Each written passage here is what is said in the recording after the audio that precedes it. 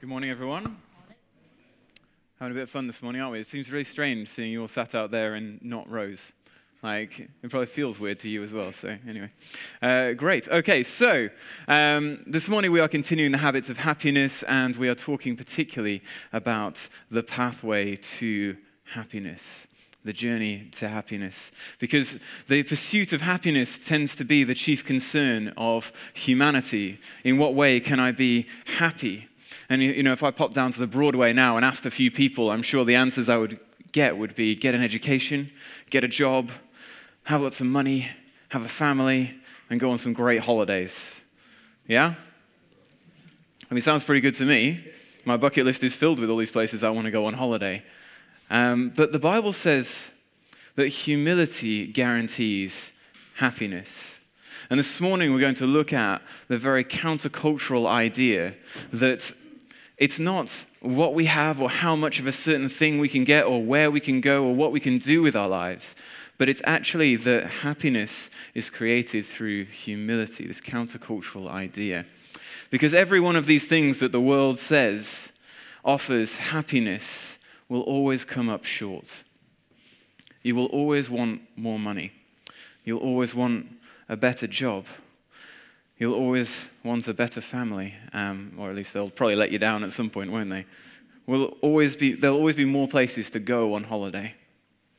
There's always something else, and something else, and something else. And yet, with humility, there is peace. With humility, there is joy. And conflict is one of the biggest sources of unhappiness. And we need to learn how to deal with conflict. And humility is key to removing pride, which is the source of conflict in our lives.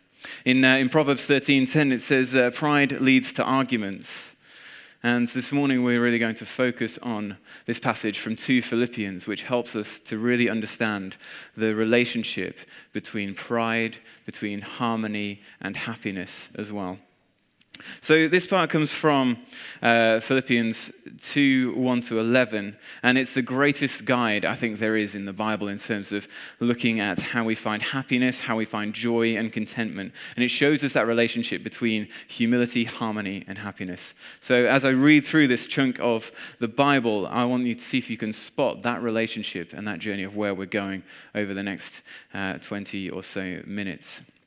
So it reads, therefore, if you have any encouragement from being united with Christ, if any comfort from his love, if any common sharing in the Spirit, if any tenderness and compassion, then make my joy complete by being like-minded, having the same love, by being one in spirit and of mind. Do nothing out of selfish ambition or vain conceit, rather in humility, value others above yourselves, not looking to your own interests, but each of you to the interests of the others. In your relationships with one another, have the same mindset as Christ Jesus, who being in very nature God, did not consider equality with God something to be used to his own advantage. Rather, he made himself nothing by taking the very nature of a servant, being made in human likeness and being found in an appearance as a man, he humbled himself by becoming obedient to death, even death on a cross. Therefore, God exalted him to the highest place and gave him the name that is above every name, that at the name of Jesus, every knee should bow in heaven and on earth and under the earth, and every tongue acknowledge that Christ Jesus is Lord, to the glory of God the Father. There we have it. Yeah, I wanted to say amen at the end. I don't know why. Just felt good, didn't it? It feels right. There it is. Harmony creates happiness. Humility creates harmony. Jesus modeled both of these things. God's model for our relationships is to develop 4 kinds of happiness, 4 kinds of harmony that creates happiness. Having the same mind, did you hear that in the passage? Having the same mind, having a sort of mental harmony, so to speak. Sharing the same love, having an emotional harmony. and having a unity of purpose, directional harmony, and a same spirit, spiritual harmony. How great would it be if every single one of our relationships was filled with those things? The same mind, same love, unity of purpose, and the same spirit. Just think how different our relationships with our partner would be, how different our relationships with our family would be, how different our relationships with our colleagues would be if we could have those things. Think how different our church would be if we could do all of that stuff together as well. And this stuff is countercultural. As Matt pointed out earlier on, the whole idea of humility leading to happiness as opposed to all the stuff and all the things that I can get. This stuff is countercultural because it's exactly the opposite to what the world says. But there aren't many successful marriages in the world, are there? Could you name 3 or 4 famous celebrity marriages, maybe 5, that have stood the test of time? I'm not sure if I could. There aren't many examples at all. The world isn't very good at relationships. They're just not. And it's because they don't follow these principles. And the reason they don't is because it doesn't feel natural. It doesn't feel natural. It doesn't feel like the right thing to do because we're naturally wired to want to indulge ourselves. And that is where it all goes wrong. When we make ourselves the center of the story. And so the first thing we're going to talk about this morning really is this phrase, and I'm going to try something fun, okay? I'm going to say the phrase, and then I'm going to encourage you to say the phrase back and see how this goes, okay? Could be fun. Right, never let my pride be my guide, okay? Your turn. Never let my pride be my guide. All right, good. This is a good start. I think all that walking around has kept people awake this morning, which is nice. Right, so simple enough really to understand is that pride is the root of every other sin. It's what I want, and it's what I want, and I want it now. I want it right now. And our society rewards narcissism, okay? Narcissism, the focus is all about me, originally from, I think it was a Greek fable of a guy called Narcissus who stared at a reflection of himself for too long. But this whole idea of narcissism and arrogance, that actually the people who get paid the most and the people who make the most noise attract the most attention, and we give them attention. More money, more press, more focus, more reports. You only have to look at a few world leaders to really get your head around what narcissism and ego potentially look like in today's society. But what Philippians 2 verse 3 says is, don't do anything from selfish ambition or vain conceit. Don't do anything. How hard is that? Just to think about that as a concept. Don't do anything from selfish ambition or vain conceit. So selfish ambition, what does that mean? Well, in simple terms, it's my needs, my wants, my fears, my success. People walk out of marriages because it stands in the way of their career or their needs or what they think that they deserve or they're entitled to. And vain conceit, I'm always right. Does anyone else occasionally get those moments? No? Okay. For me, definitely in the past week or so, I felt like as I've been preparing this, God has been challenging me with opportunities to say, I'm wrong. Because, I'm really pleased Gemma isn't here this morning to hear this talk, but I have definitely failed in that in the past week or so. Apparently, me smashing a glass was definitely her fault. It was a strange one. But we expect people to do things for us. We expect people to behave in a certain way. I am here on the social standings, and you're over there. So I say this, you do that. You respond in this way. This whole idea of vain conceit, I am right. You are wrong. I hold these views. Your views are wrong. Selfish ambition, vain conceit. And if we look at the book of Galatians as well, many of you will be familiar in chapter 5 with the idea of the fruit of the Spirit. But before that, there's this long list of the effects of living with pride. And everybody reads the first couple where it talks about self-indulgence and wild partying and go, actually, you know what, I'm pretty good with those. And we switch off. And we don't really realize that there's a whole load more there that we're not actually looking at. Because the sins are harder to escape from as we go down that list. The effects are harder to escape from as we go down that list because they're more relational. But we've already given ourselves the get-out clause before we get to them. Quarreling, conflict, jealousy, anger, divisions, and feeling that everyone else is wrong except for those in your little group.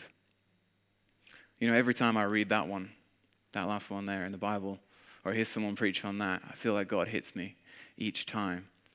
Because I'm so guilty of thinking that everybody I talk to and my friends, we're right, and anyone outside of that group, well, they're not quite so right. So it's a real challenge there. So, first of all, your habit for happiness, you need harmony. And to get harmony, you need humility. So never let pride be my guide. Okay, next chance for you to say something. This is point number 2. Okay, be humble or I'll stumble. Okay? Ready? Be humble or I'll stumble.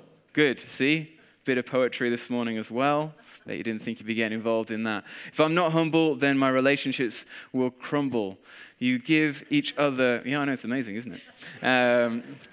You give each other respect and honor. Try and outdo each other in giving one another respect. In a marriage, you don't just go 50-50. You don't just split it down the middle. You go 100%, 100%. And this is what it says in Philippians 3. It says, instead, be humble and give more honor to others than yourself. Give more honor to others than yourself. Society says, I've got to look after number one. I've got to look after number one. And if it feels good, then do it. Get out there. Make the most out of life. I am number one. And humility is a misunderstood quality, really. Because people think that, it's all about making yourself out to be absolutely nothing. I'm no good. I'm not very good. I've messed up here. I've screwed up there. I'm not that great. I'm not that intelligent. I was bottom of my class. All of those sorts of things. That's not humility. That's false humility. Because false humility is about focusing on you, and it's about focusing on your weaknesses and where you fail. But true humility, as C.S. Lewis put it, humility is not thinking less of yourself, okay? So not thinking about all the things that you get wrong, but it's thinking of yourself less. There's an important distinction there, because that's what C.S. Lewis is talking about. There's an important distinction, that it's not about you and your strength or lack thereof, but it's actually about thinking about other people. You don't think about yourself. You think about other people. That's what humility is. If you're walking into a room and you're thinking about yourself, then that's pride. How can I get the most out of these people? How can I get these people to serve me? But actually, the flip side of that is, how can I help these people? Because great people make people feel great. Little people belittle people. And humility is not denying your strengths, but it's being honest about your weaknesses. It's being honest about where you fall short and where you fail. You need to be honest about both. Not just honest about your strengths or covering over your weaknesses, but being honest about both, and then valuing others more than yourself. And God makes more promises about humility than any other thing in the Bible, except for generosity. So if God's making promises about these things, it's probably the kind of thing that we want to be following. That if generosity is the number one thing, and then at number 2 is humility, there's promises. These kind of promises are the promises that God gives to people who are humble. He says in the scriptures, he says, I will give you my presence. Who wants God's presence this morning? I will give you my power. We all need God's power. I will give you my peace. I will give you prosperity, and I will give you honor. It's the exact opposite to the world.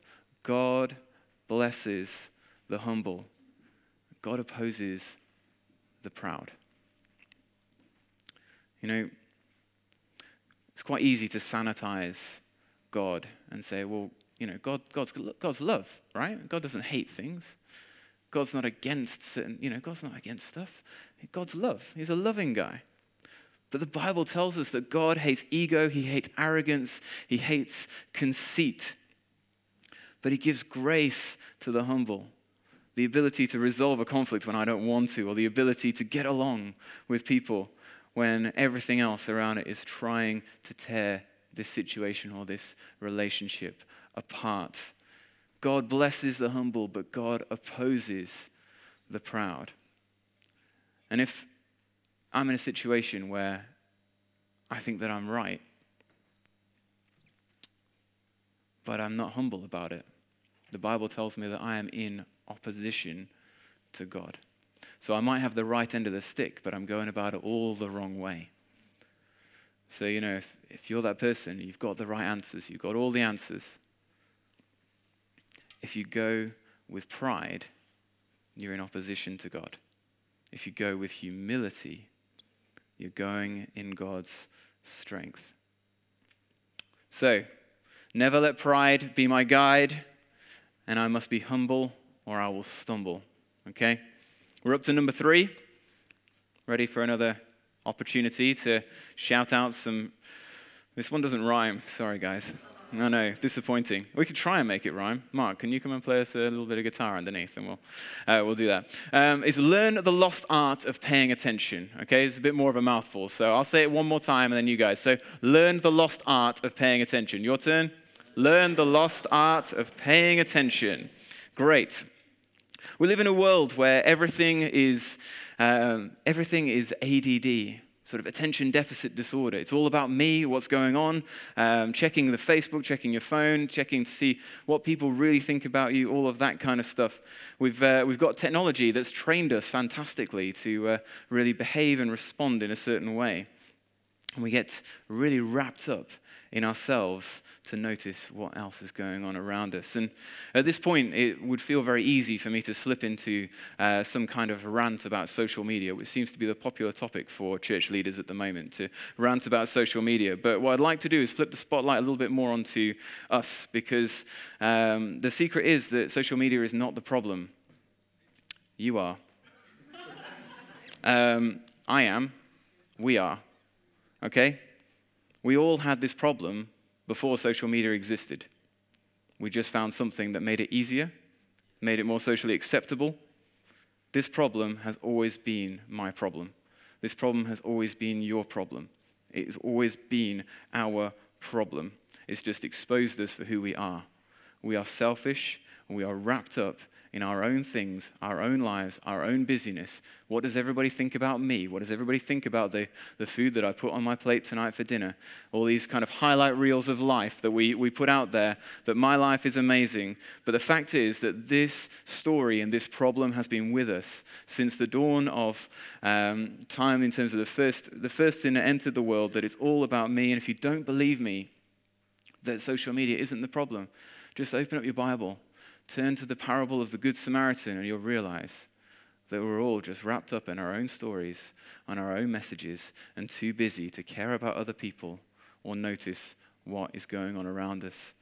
Just to paraphrase the Good Samaritan story, 2 people walked past someone in need because they had appointments to go to and because they had rules to keep and all of those kinds of things. We all have our own thing. And it's not social media, it's in our nature.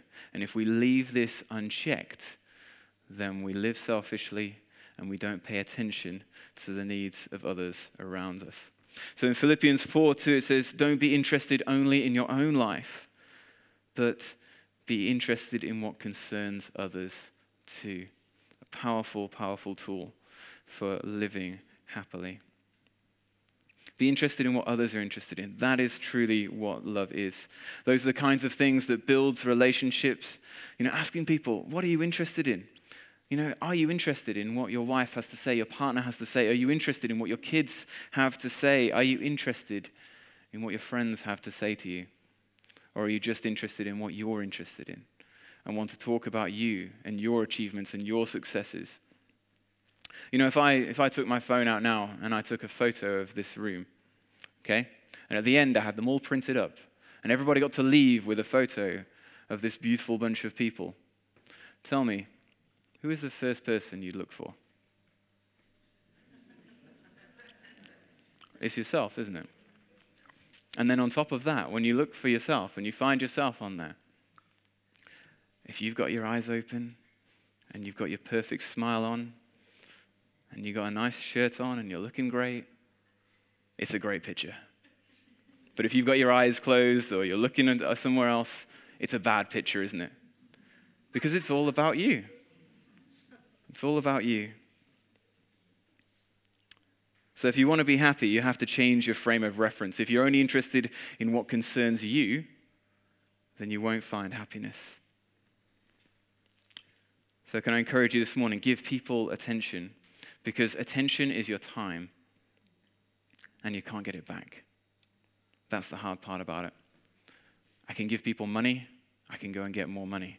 But time, when it's gone forever. I just play a quick video clip just to really reinforce what I'm saying here. Don't do it now, but don't go back to college. I might never do it. You know, it's a big decision now. It basically means you're going to have to support me for the next 3 years, so, you know, it needs to be a joint decision, but, I mean, what do you think? Terracotta or blue? Ladies and gentlemen, pray silence, please. The Big Tasty is now McDonald's. I will go as far as to say this is probably one of my favorite adverts of all time, because I see myself in it every time I watch it, okay? And I know that I'm not alone when I say that.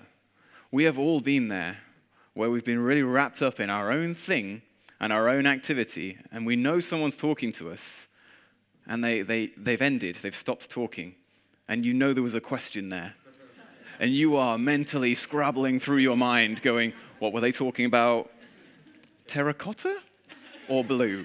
Like, I just love that answer because it's so true. It was just such an amazing window into my self-centeredness, and it's an old advert. You won't get it on TV anymore, but I absolutely love it because it puts that spotlight right on us and just goes, yeah, that's me. That's me. I'm too busy doing my emails because you're not important. I'm important.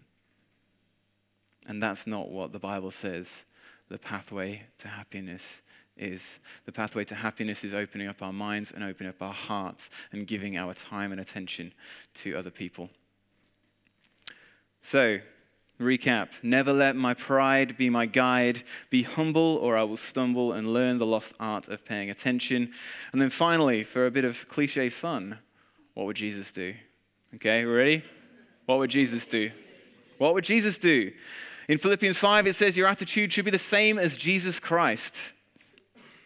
Lower conflict and raise harmony. That is what Jesus is talking about here. So if we're talking about what would Jesus do, then ask yourself the question, what is the humble answer to this? Because that is what Jesus would do. The answer is, what's the answer that will build harmony and humility? But it's hard to know what Jesus would do in any and every situation. And I think this passage helps us to understand a little bit by giving us 3 examples. First being that I don't demand what I think I deserve. Because what it says in Philippians 2, verse 6, it says, though he was God, he didn't cling to his rights. He emptied himself of all he had. You know, in this country, we are blessed to have rights. Rights to a fair trial, rights to a number of different things. But if you find yourself in a position where you're demanding your rights, then you're on the wrong path. There are better ways of getting your rights than demanding them. Yes, you have rights, but you won't get your rights or your needs met by demanding them. And it's a playoff between being understanding or demanding in situations. There's a tension between those two and getting that right. So if you can get what your rights are or your needs met without blowing people off, then it's a really good way of being more like Jesus.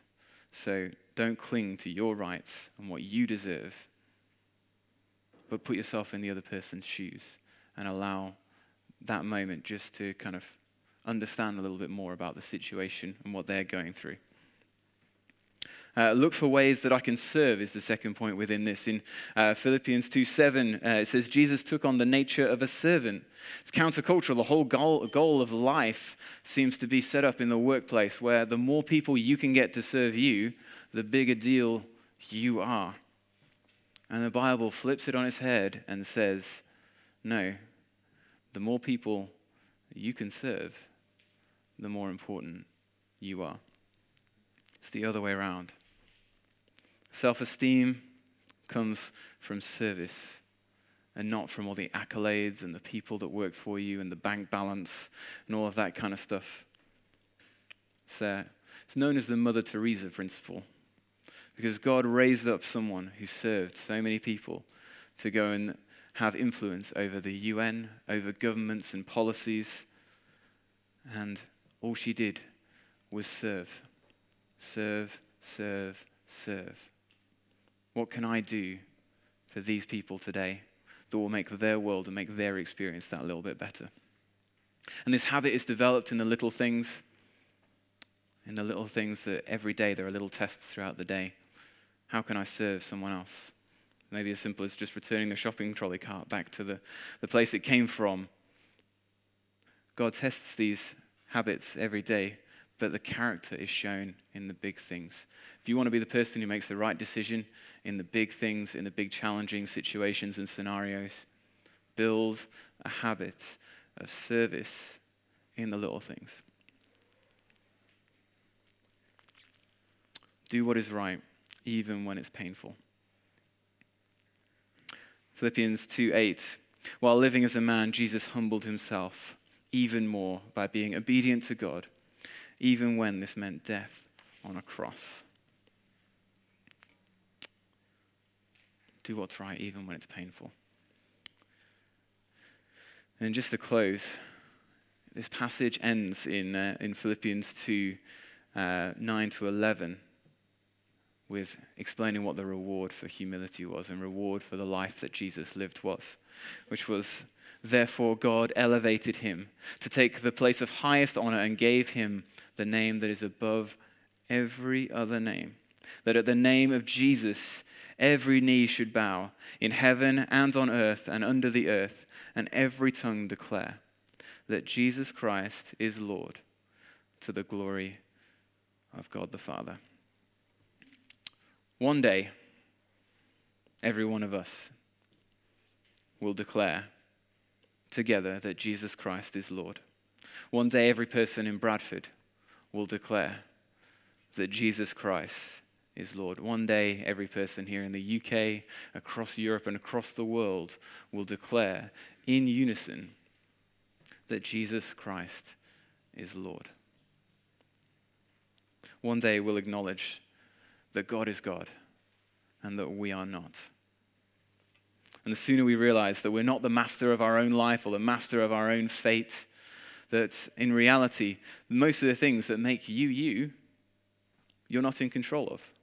The where and the when of you being born. I did not choose to be born in the UK. I did not choose to be born in Solihull. I didn't choose who my parents were. I didn't choose who raised me.